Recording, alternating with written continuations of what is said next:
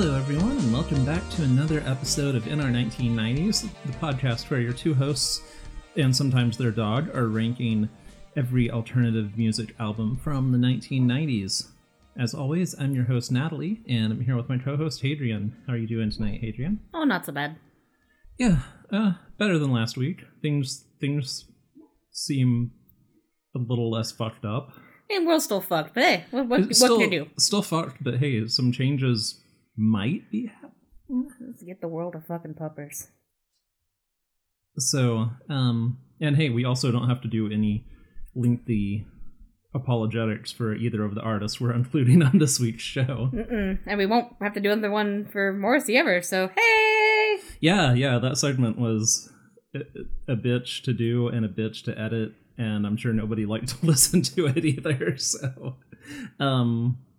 But hey, we're back this week with two albums that are not Morrissey and are not as problematic as Morrissey, though not completely non-problematic, as we'll find out right away. And in fact, we're just going to kick it off. Let's just get right into it.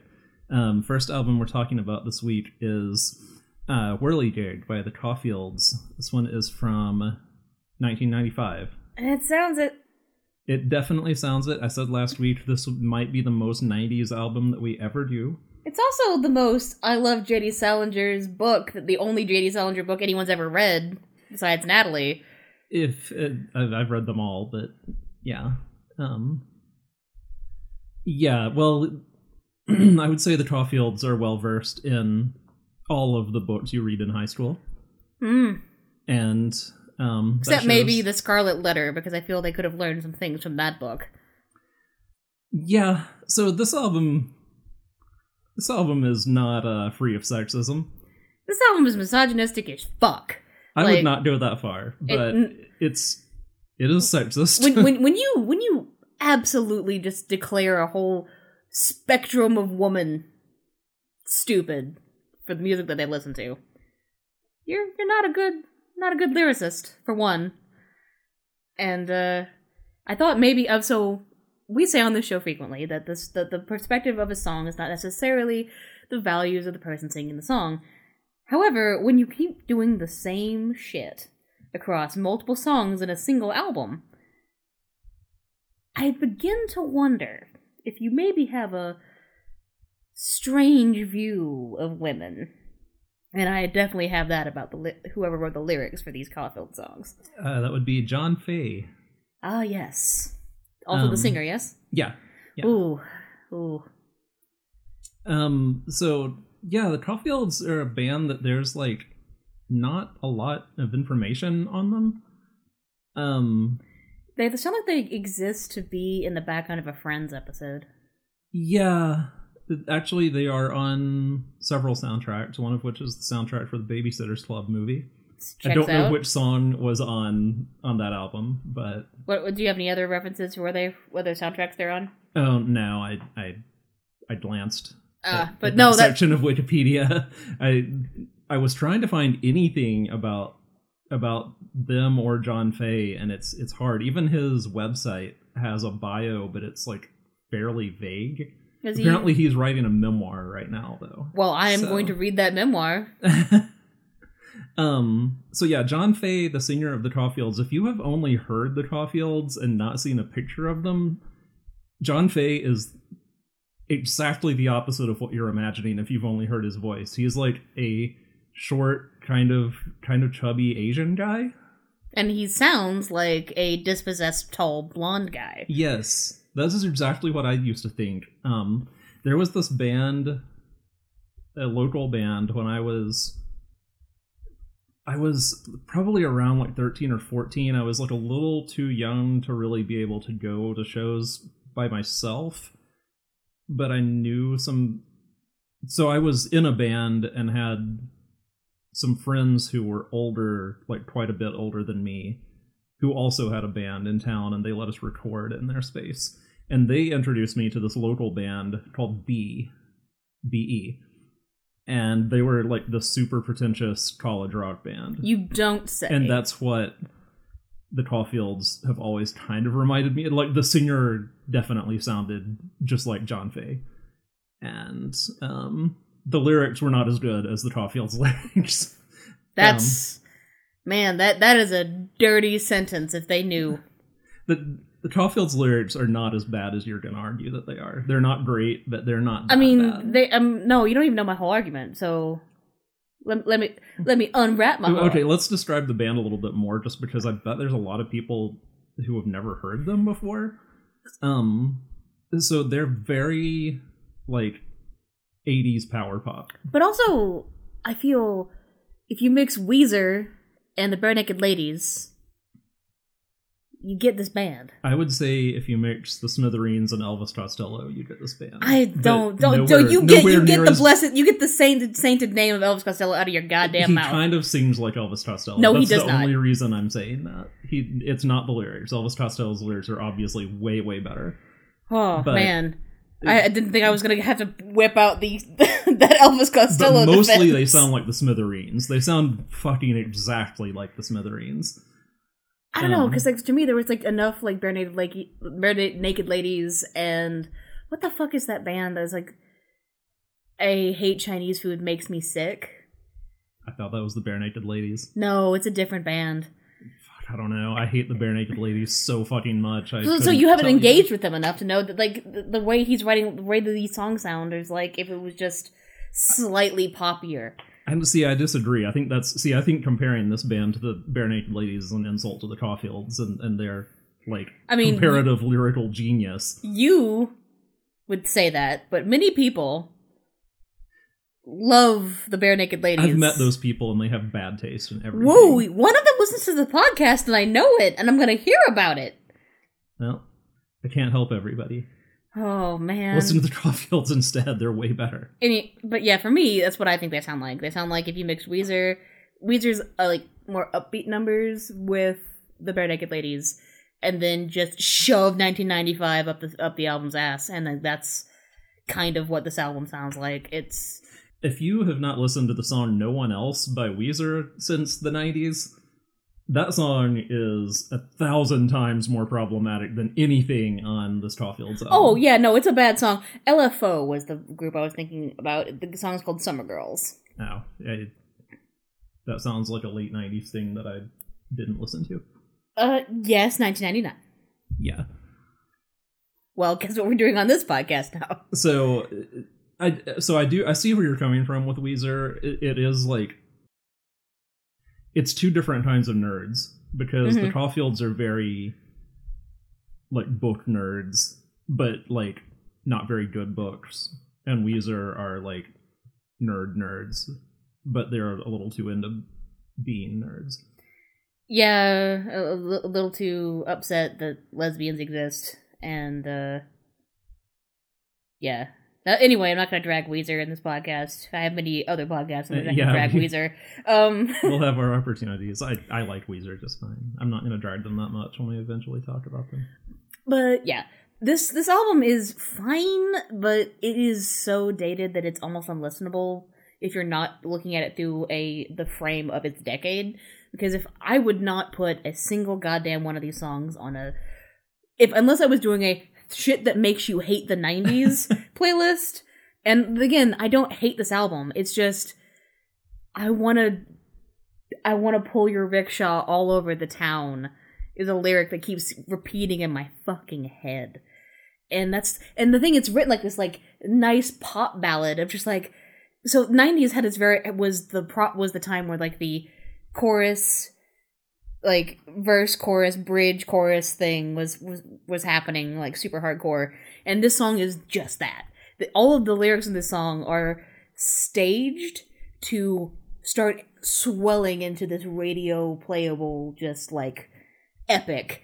And it's the same thing Green Day. I was gonna throw Green Day into that whole mixture of the Weezer, Bare Naked Ladies, and Green Day, all one big soup. You get this band. Because Green Day, and latter Green Day, they really did that. They were really focused on, this is the lyric that's going to get the radio play and get people to listen to the song again. And the Caulfields are just slightly to the right of that working. Yeah, so, I mean, Rickshaw is not a ballad. But it's upbeat. It's a poppy, just like, it's supposed to be a radio hit. Like, that's what that was trying to be. Yeah. So, yeah, speaking of like being a radio hit, like Rickshaw in particular, so several songs on this album sound, or the album sounds like it has like several different producers. I don't know if you noticed that, but I can hear that. And one of them produces everything to sound like you taped it off the radio, and Rickshaw really sounds like it has the like super hot compression that radio stations use. So this is this week's edition of Natalie's Producer Corner. And like some of the songs, like Awake on Wednesday sounds more like it sounds like it was recorded in the 80s. It wasn't, because the band had not formed at that point, but yeah, anyway, there's it sounds like several different producers. I cannot find producer credits for the album on the internet, but Rickshaw sounds, the bass in that song sounds bad. Mm-hmm. It's way too, it's not like it's overwhelming, like you can hear all the other instruments just fine, but it's compressed so fucking hard that it's just way too present. So yeah, I agree that I feel like that song was meant to be a radio hit.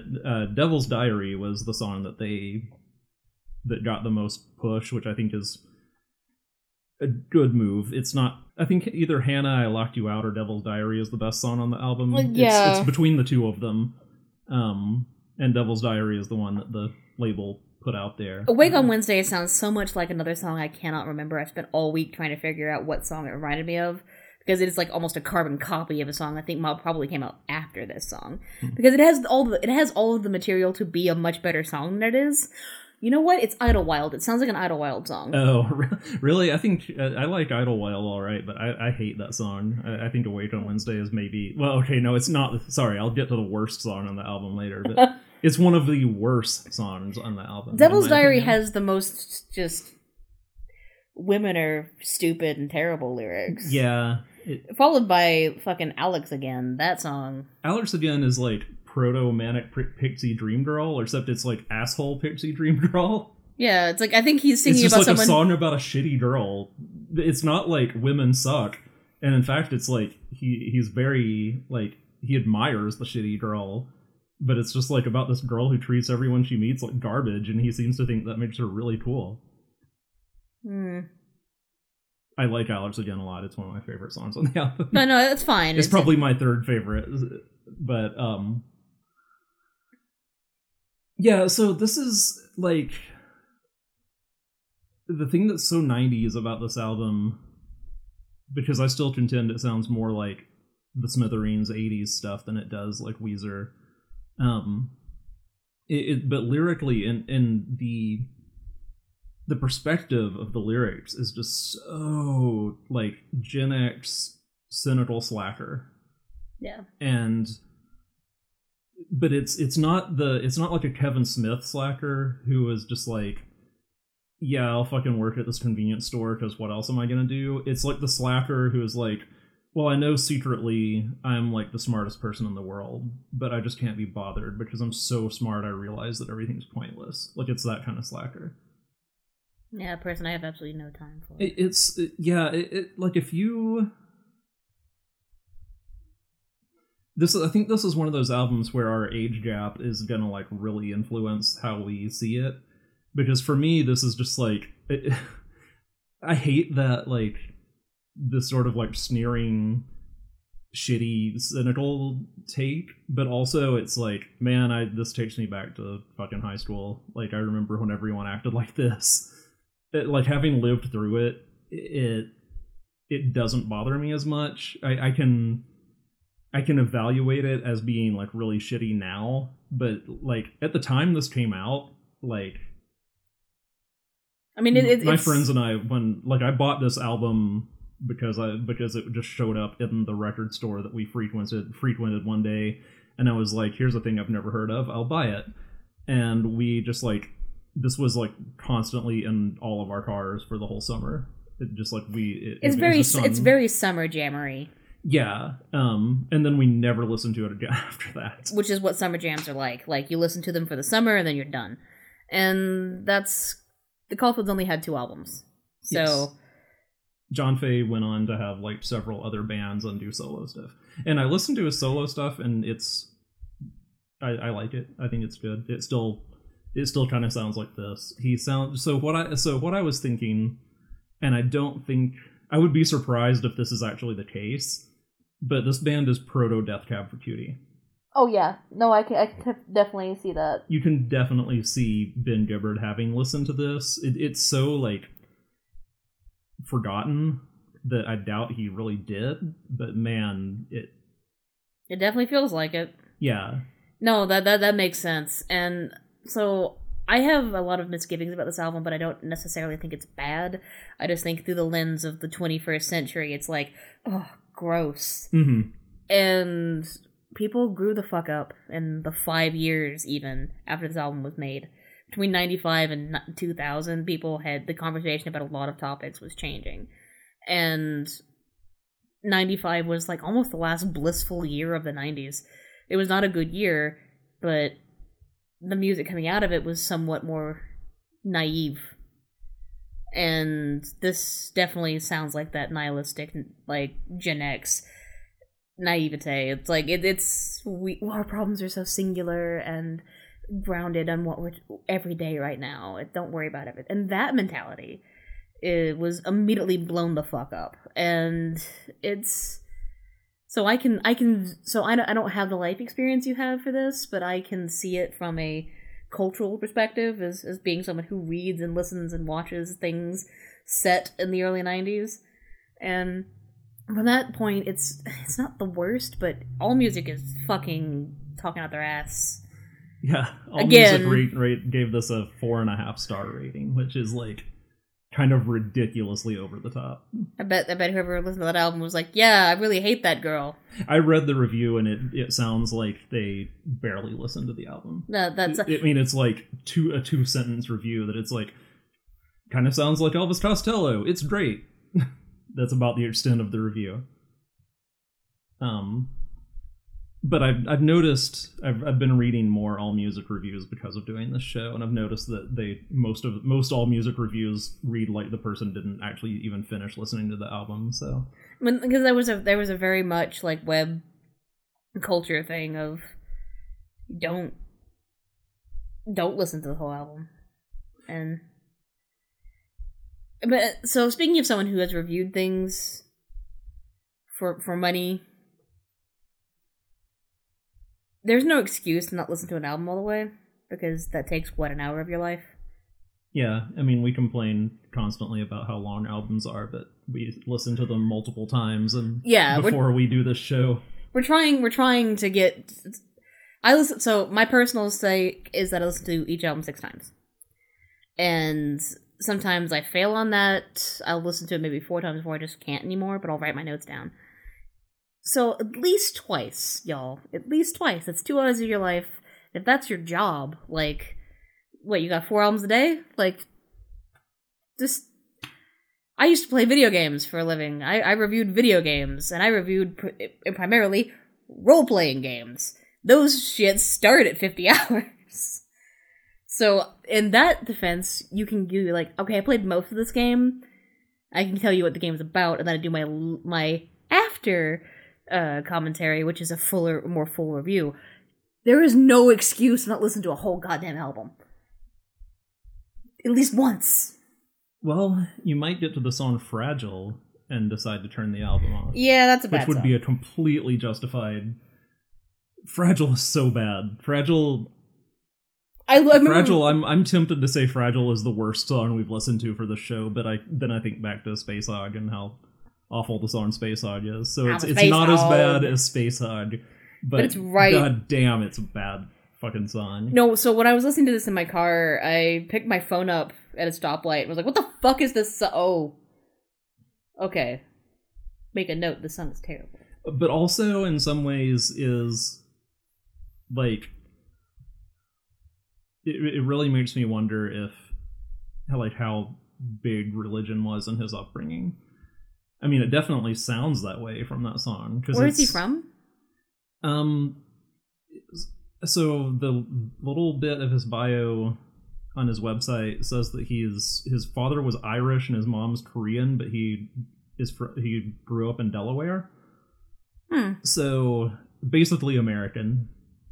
Well, Delaware is not exactly not conservative place. Yeah, and I mean, there's a really like kid who grew up conservative Christian and wasn't quite over it bent to these lyrics. Oh, absolutely. I mean, the attitudes towards women, but then the cynicism, but then Fragile is this whole song about like losing his faith, but then I mean, I do kind of like the way it wraps up, where he says, because I can't believe in you doesn't mean I don't. Like, that's a relatable, like, as somebody who grew up in a conservative Christian household and is now an atheist, that's like definitely a stage you go through on the way to atheism. Like, oh, this is all wrong, but I have to believe. And you know, you get through it or you don't, but it's maybe the most like insightful line on the album, but also by far the worst song on the album. Yes, absolutely.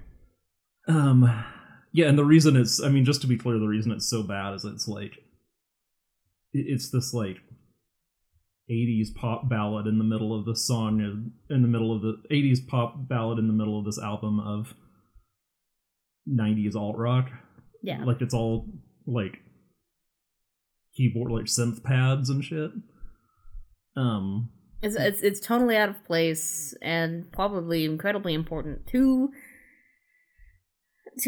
this guy at the point it was written, but like everything about this album tries too hard. If you want to hear the same song done way better, listen to Eye of the Needle by Divine Comedy. Yes, which much is like, better.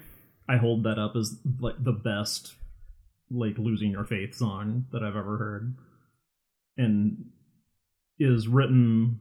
It's extremely expressive of like the struggle that you go through losing your faith, but not cringy at all. Yeah, like the cars in the churchyard are shiny and German was strictly at odds with the theme of the sermon. Yeah. Like that's a good fucking line, and it's incredibly relevant to now. And it's, yeah. Now, so this whole album just feels kind of half-baked and of a time which is deeply entrenched in 1995. And it's like, it's not bad, but like, if you're not in 1995 and want to have a fun summer with it, like, it's not gonna be it's worth your time. One of the first like first albums I listened to that I would really call post grunge. Though, like, this is not a grunge album. No. It's very polished. It's very melodic. Like, there's a focus on songwriting and song structure that grunge records don't tend to have. You know, like, every song doesn't end with like guitars fading out until they feed back.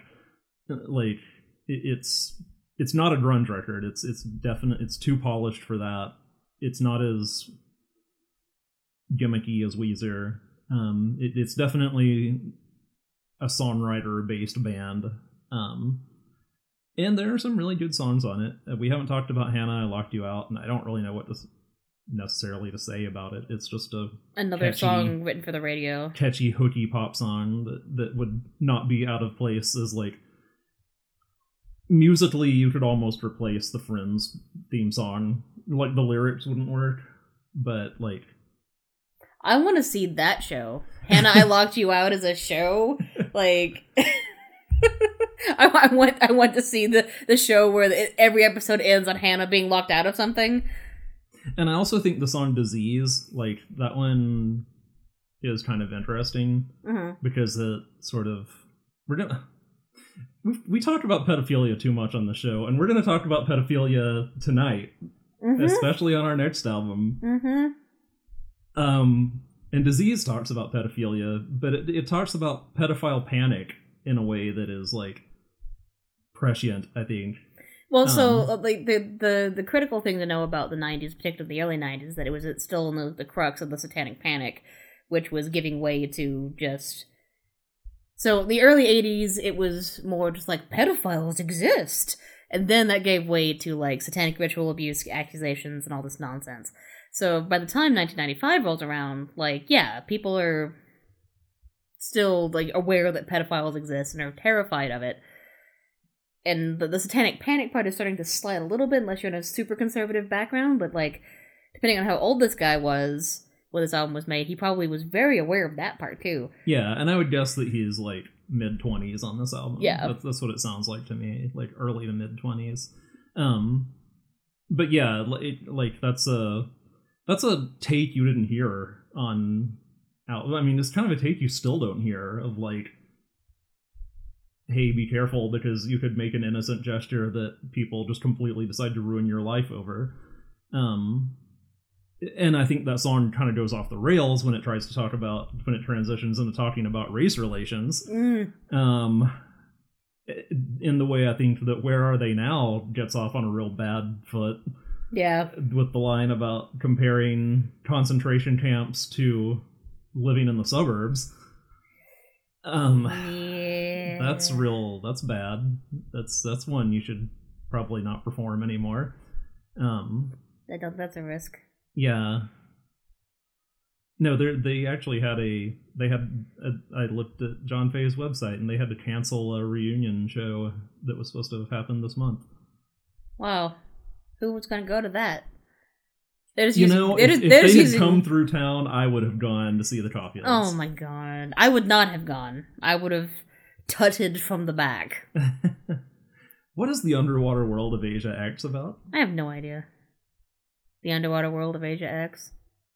That's a weird ass song too. It is a weird ass song. That's the weirdest song on the album. Yeah, it's just like I always read it as being about like him having a fling with a much older woman, but then like listening to the lyrics again, I don't know where I got that idea. So yeah, it's confusing. I mean, it's just him singing about a woman who I presume is Asian, who lives downstairs, and he has water-themed sex with, but she won't tell anyone her name, and yeah, I don't know, it's a weird song. I don't want that. Yeah, anytime you start singing about deep soul kisses, yeah. Yep. So I'm one of those people who wants everything to just be, we fucked. Don't tell me about your deep soul kisses with your lover. Oh god, can we just rank this album now and get through this? Because I'm done with this Caulfield's album. It's fine, but it's not good. I like it as a 90s curiosity, and I think that it would not be a bad fit between Cobra and Faces Group and Monster. Yeah, that's fair. That's absolutely fair. That's almost dead center of our list.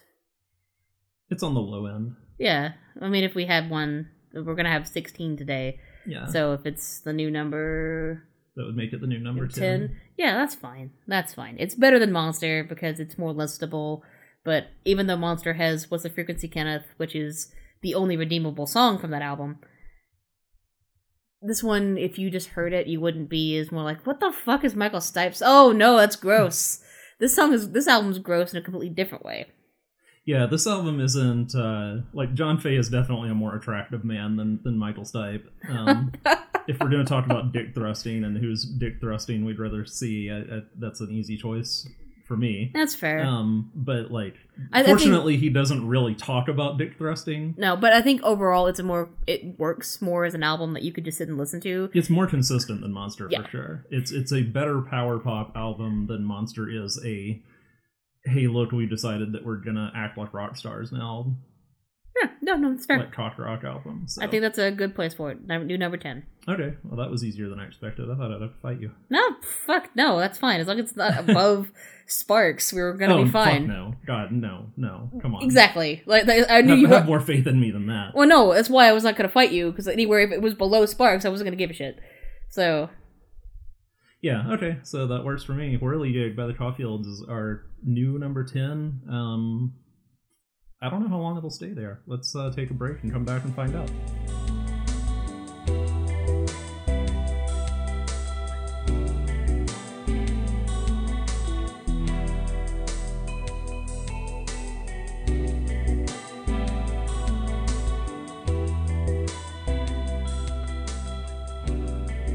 Alright, We are back for the second half of the show, and our second album of the show this week is from 1990, and it is Carved in Sand by The Mission, or The Mission UK. Hadrian, what's the deal with these nerds? So they're a goth band. This is our first goth album of our show. And two founding members of this band were in the early stages of the Sisters of Mercy. And I personally believe that the Sisters of Mercy and The Mission, also known as The Mission UK, depending on where you are, because there's an American band called The Mission. So typically, if you're in America, The Mission is called The Mission UK. Yeah. Anyway. Let's just call them The Mission. They're The Mission. They're also very formative in a certain kind of more outside the club goth. It's more like, let's say, goth is a lifestyle. The kind of goths that wear breezy clothing in the summer, but still have a very dark aesthetic. Like, the goths that perhaps listen to too much Johnny Cash. And, you know, The Mission are my kind of goths. And I admit it, and it's fine. But this album is their first album of the 90s, and in a weird state. The 90s in goth is a weird state. Because industrial goth was really heavy, and then tribal goth was becoming a bigger thing, and then Voltaire happened, and we're like, okay. But The Mission stays the course as being on the side with Peter Murphy, and just kind of their own thing. I feel like this kind of goth phased out real fast. I don't think it did, because I feel like it went. I feel like the battle between The Mission UK or The Mission and Dead Can Dance was won by Dead Can Dance. Like, if you're gonna do world music, just fucking go all in. But see, there's enough Peter Murphy here, and they were doing this before Peter Murphy left Bauhaus. Were they? Yeah, Bauhaus was still going in 1990. This is not their first album. Oh, right. This is, like, The Mission is from the mid-'80s. Yeah. So, like, Murphy was still with Bauhaus at that time. And then their early albums in the 80s sound very similar. So my favorite Mission album is Children, which was 1987. And I really desperately want to do that album because it informs all of their music afterward. But we can't. So this is the next best thing. And I forgot what the title of this album was. Carved in Sand. Yes, Carved in Sand. I can't remember. It's because seems like it should be carved in stone. Yeah, but they're going for, at least with one song, they're trying to invoke. They have a sitar. They're trying to invoke, foreign locales. Trying to invoke Dear Prudence. Yeah. Look. So Susie also has some part of this. Every goth band was way into George Harrison in the 80s and early 90s. Yeah, that's fair. But yeah, no, so I'm going to say that The Mission write goth lyrics.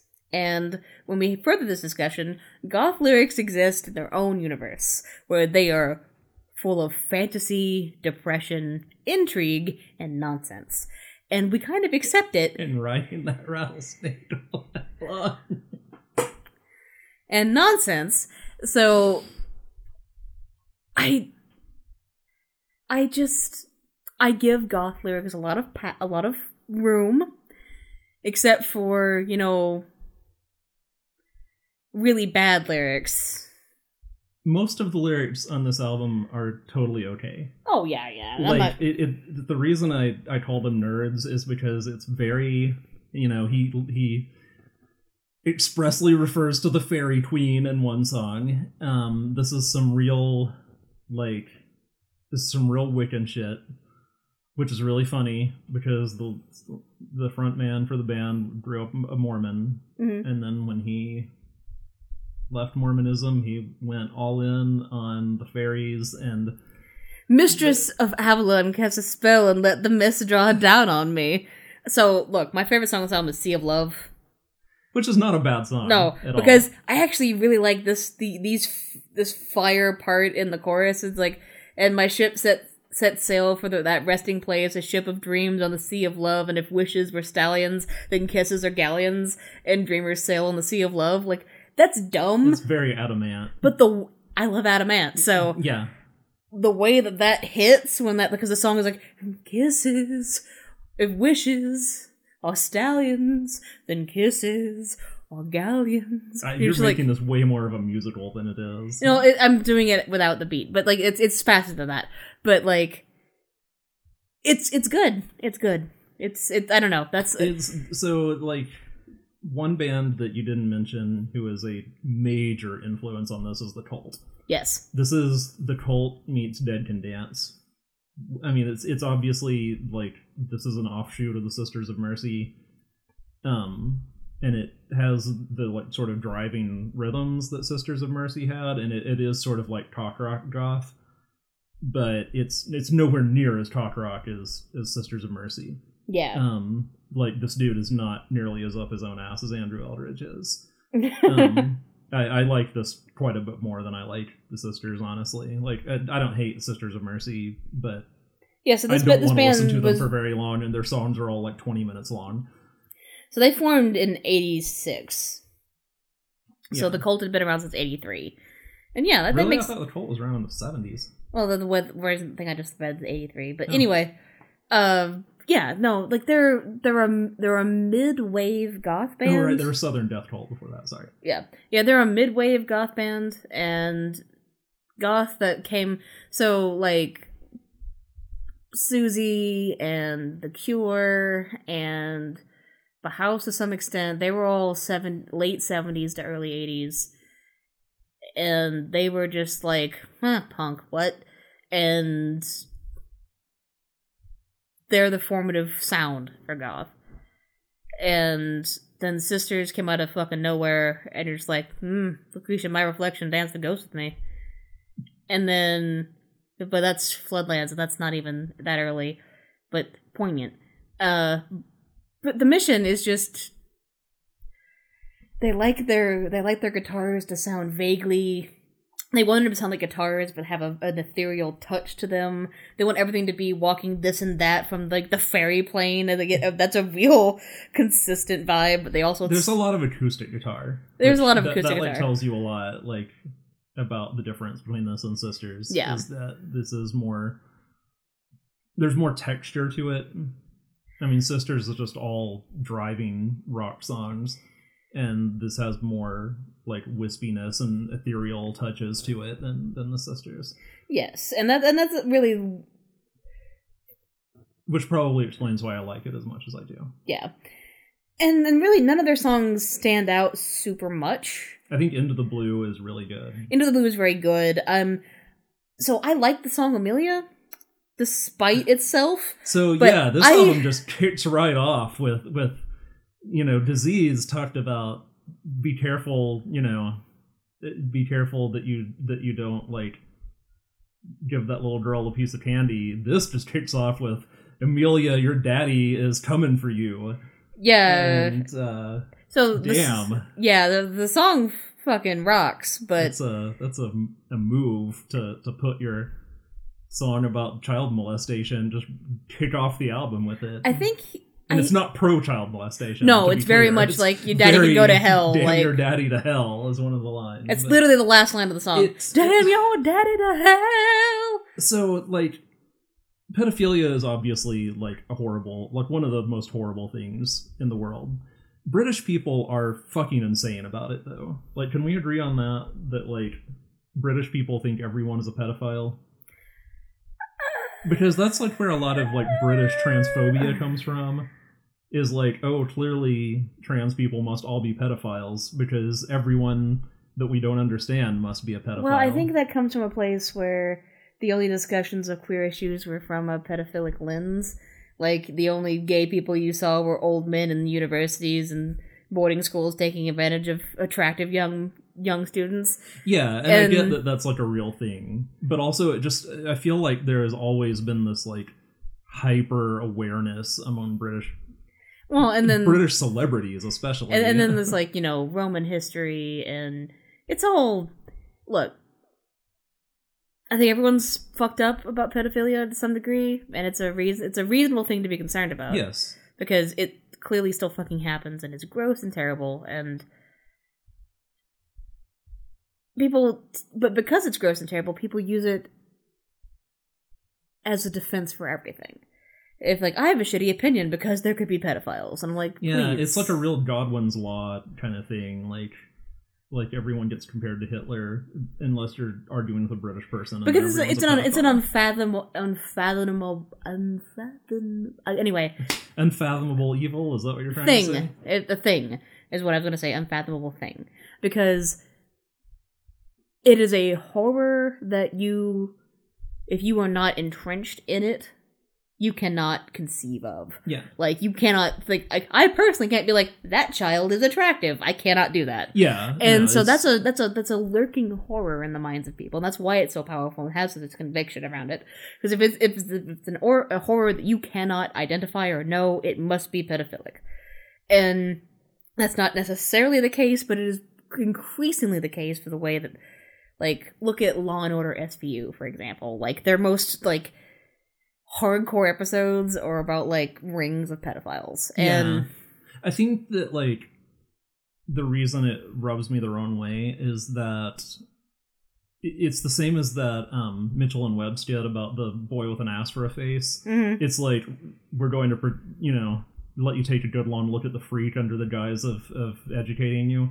Yeah. Like, it definitely has that feeling to it of just, like, it's super exploitative and super, like, ooh, don't you want to see the, like, gross underbelly of society while we tell you how awful it is? Yeah. And, like, but the underlying theme is always, but don't you want to look? Like, don't you want to see? Yeah. And, like, I don't respect Peter Sotos, but I respect Peter Sotos more than that in a way, because he doesn't try to pretend that that's not what he's doing. He's very explicit that that's what he's doing, and I don't know. It's not that I think that the people taking a moral stand against it don't mean it. It's just that it's like sometimes the moral stance, and I feel that way about Amelia. It just gets like lurid in a way that I don't think it needs to be. So I think the singer for this band really gives a shit about the problem, though. Yeah. And I don't know his history, but like the topic of protecting children has come up frequently in all across the missions. Well, look at the Tower of Love video that we watched before this, Mm-hmm. where the entire video is the story of him dressing up as a priest and rescuing a child from the devil. Yeah, so I think so. When I mentioned Satanic Panic before, that was also rife in the UK around the same time. And so I think that is also prevalent in these lyrics. And I think that has been at the heart of some of the mission's subject matter in the past. I didn't mean to make this a Satanic Panic podcast, but it's relevant to the 90s. It's relevant to the 90s and my current mode of research. So the imagery is there, and I wanted you to watch Tower of Strength because I think it informs why Amelia is so strong and direct. I don't think this is a one-off song. I think that he gives a big fuck about people being terrible to children. Yeah, and there are also the running theme throughout the album is like, I believe in dreams, the power of dreams, and definitely like molestation is a thing that robs children of the innocence and the ability to have the kind of dreams that he's like championing here. So yeah, I get it from that extent. It's just, I don't know. I think that it's heavy-handed. Like I said, it's heavy-handed. It's not particularly artful. It's like there's a song by Lush called "The Child Catcher" that's like a really good song, but it's also similarly just like so like not graphic, but so heavy-handed that it's just like, this is like artless, even though you made a catchy song about it. Yeah. But anyway, there's a lot better stuff on this album. Oh yeah. Butterfly on a Wheel is hokey, but I don't like that one. I like that song. It's too 80s power ballad for me. I mean, the worst song on the album is Grapes of Wrath, and I will Grapes of Wrath is in my opinion the worst song of the week because it's longer than Fragile. Yeah. It's as bad as if it were the same length as Fragile, I'd say they're tied, but it's a lot longer, and so it wins the worst song of the week award for me. But everything else on this album was like I was trying to assemble a garden planter yesterday while listening to this in the backyard. And so what is the like fuck my rattlesnake all night long song? We have to talk about that one. Oh god, I don't remember the name of it. Is it Deliverance? No, Deliverance is believe in magic, believe in lore, legend, and myth. Yeah, I liked that song. Though. Yeah, that one's fine. I think let me do Paradise. Also not it, but it's Hey Sister Moonchild, the wolf is howling at the moon. He howls long, he howls loud, howling for you, Sister Moon. So this guy was going full pagan. It's fine. So maybe it's Hungry as the Hunter. No, it's definitely not Hungry as the Hunter. It was the one you were just reading. Is it? Yeah. Hungry as the Hunter is also really good. It sounds like it should be on the Lost Boys. Oh, Hey Sister Moonshine, ride the snake with me, ride it long, ride it hard, ride it all the way with me. Hey Sister Moon, dance, charm the snake for me. Which is very, like, Kiss Sisters... me till my honey drips. It's also very, like, Sisters of Mercy kind of lyrics. It's so embarrassing. It's the fucking episode of Ab Fab with the gardener, where she fucks the gardener, and he starts, like, talking about, like, calling her as, like, goddess of the hearth or whatever. Charm it long, charm it hard, charm the skin from its back for me.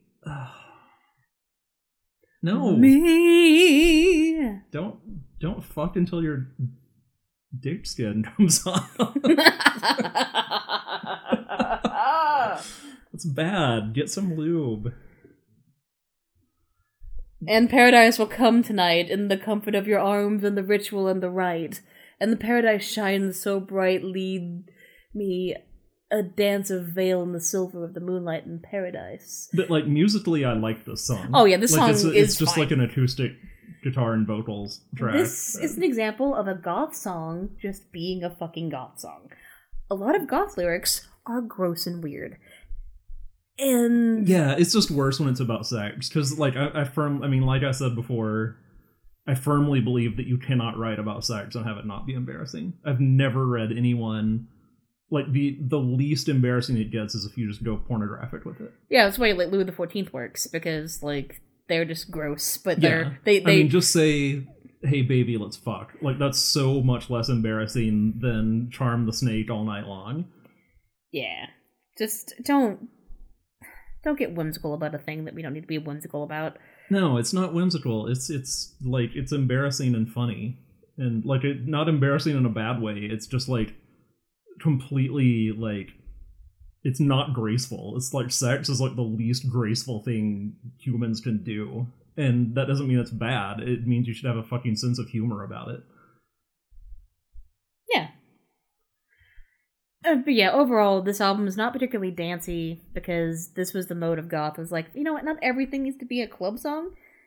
This is the, I don't know if you saw this ever, this was kind of like an earlier internet thing, but, like, did you ever see the, like, list of goth dances? Yes. Like, the digging a hole, you're digging a grave, lost my contact lens, washing your hair. This is a washing your hair album. Oh, very much. You do the washing your hair dance to this album. Yeah, you sort of just, like, flow when you're moving your hair. And it's, it's... Yeah, and that's what it wants you to do, and I like it. I mean, I listen to a lot of goth music because that is part of me. I'm gonna be a 1,000-year-old goth. It's fine. We both had. Well, I would not say a phase. I mean, we both still like goth. Yeah, music. we're both goth as shit, Natalie. We can't really. I'm not in my fashion. I can't. I'm way too tomboyish. I can't bring myself to dress up that much.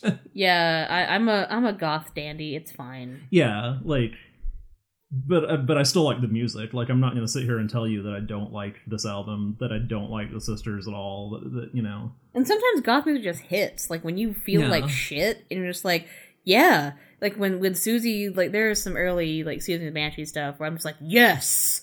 When she's angry, I'm angry, and it just feels great. And this is one of those albums that it feels like summer to me in a lot of ways, and I think that's why it was on my mind. That The Mission has a very summery feel to me. Yeah, see, this feels October as shit to me, but then I guess if I think about it, most goth music does. Mm-hmm. But for me, like, it has a very just like Sea of Love in particular is just like a very airy something you want to. There's a concept of like what you listen to invoking a different feel of temperature, and while I don't believe that as much, I do like listening to airy songs in the summer because it just makes everything feel a little more temporary and light. And I frequently put the Mission songs on soundtracks for the summer because it just feels right. And Sea of Love is one of those that's always on my playlists. So it's goth to be warm to. It's like it's the Mission is not as, I guess, if you don't look at the full spectrum of goth, Dead Can Dance is more directly influential on this in this mode, but I feel the Mission and the Dead Can Dance are equally at play with the rise of world music in goth. And they were just doing it a little more with, we're going to add British folklore into this. Yeah, and they do some percussion that is like world music-y. Yes. Like it's not just that there's a sitar on one song. It's, you know, there are little touches here and there, whereas Dead Can Dance is just full on like Iranian folk music half the time. Yeah, which later led to just straight up tribal goth, which continues to happen, and it's what every annoying belly dancer you've ever known who's not, you know, of Middle Eastern descent listens to. But not everyone, but you know who you are. We see you. We don't condemn you. This is a safe space for goth belly dancers. Is it? As long as you can laugh at yourself. Yeah. As long as you can laugh at the fact that you're a goth belly dancer. Like, there's nothing wrong with it. Yeah. But yeah, so that's what this album is. It is for the person who wears turtlenecks and billowy sweaters and has long since given up the hairspray in favor of more refined asymmetrical cuts and braids. It is a goth that is trending towards hippie but is refusing to go that far because this is very hippie shit though. Like this is shit's so hippie shit. It is hippie shit, but it's still goth, and goth hippies are different. They are not going to go quite as far. There's going to be some dragon's blood mixed in with the patchouli. Well, are we ready to rank this one? Yeah. All right. What's your call on that? I think it's above Stereolab. But below Gratuitous Sex. I think it's below Stereolab and above Whirligig. Yeah, I could deal with that. I think it's better than Stereolab because I want to listen to it, but I could think in the grand pantheon of things, it's probably below that Stereolab album. Yeah, yeah, I mean, I definitely I like Cobra and Phases Root more than this, but also, like, this was a style of music that was rapidly fading when this album came out. And they did, like, 8 more albums in the 90s of this, so but like, buckle up. You had to be grandfathered in. Like, you couldn't start a new band that sounded like this and be wildly successful by the 90s. And I would say they weren't ever really wildly successful. Like, they just... Yeah, I don't know. I feel like they started the bad trend of... goth got way more industrial. Which is, it's a real problem with goth, and one of the reasons that people think goth is dead, because it just became so industrial. Because it became, like, Rosetta Stone and shit. Like, as the 90s went on, it was all, 12-inch club mixes. But goth is getting a comeback. There are more people making goth music, particularly goth music that sounds like this, and people who are invoking Susie. Not so much Bauhaus, because I don't think anyone can do that correctly. Susie was like the Madonna of goth, though, because like she knew how to change with the times. Yes, like already, like the album Susie was putting out at this point sounded nothing like early Susie. No, and that's fine because that's how you grow. And yeah, it was much better than early Susie in my opinion. But I think it's hit or miss. I think there's some really good early Susie and some really good later Susie, but. Yeah, this album is fine. Like, it's middle of the list. It's better than that Caulfield's album for sure. Yeah, I agree. It's definitely better. I just don't think it's... I don't think it's better than Stereolab, but I do agree it's better than Whirligig. Okay, so the Whirligig was the new number 10, and now... Yeah, that's why I said maybe it won't be number 10 for long. But Carved in Sand by The Mission / Mission UK is the new number 10. I'm fine with that. I think that's a reasonable place for it, and I would fight harder for that, but I'm going to drop a bomb next week, so it's fine. Well, I am too. So what are you bringing next week? I'm bringing Marcy Playground by Marcy Playground. All right, and so originally you had said that you were going to do Black Tie, White Noise by David Bowie next week.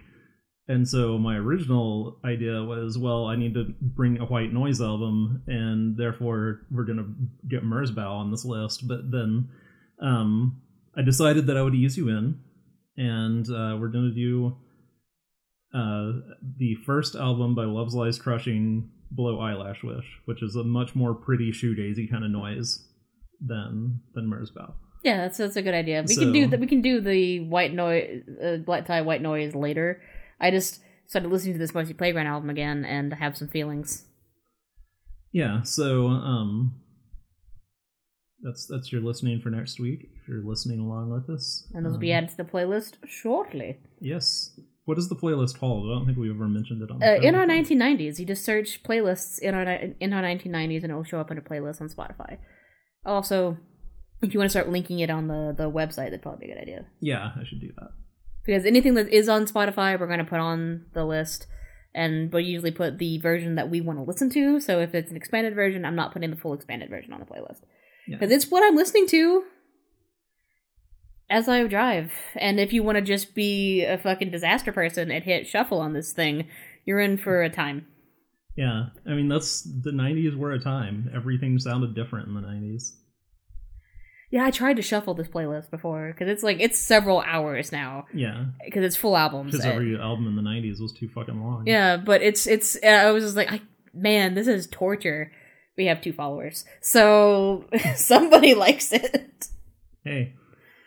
All right, so yeah, next week, Marcy Playground and Love's Lies Crushing, and I think that is all we got for this week. As always, you can see the full... Oh, I guess I should read all our top 10, since it has changed.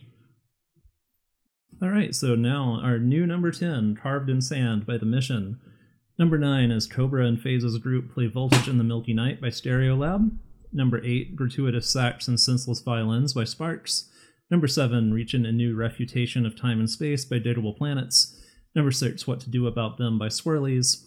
Number 5, What's the Story? Morning Glory by Oasis. Number 4, 8 Arms to Hold You by Veruca Salt. Number 3, Kill Uncle by Morrissey. Number 2, The Philosophy of Momus by Momus. And still at number 1, Liberation by The Divine Comedy. And if you want to see the full rankings, which we're now up to 16, we're getting there. We're sticking with this shit. Yes. You can go to bit.ly/NR1990s, that is in our 1990S, and we will be back next week with 2 more records. Yay!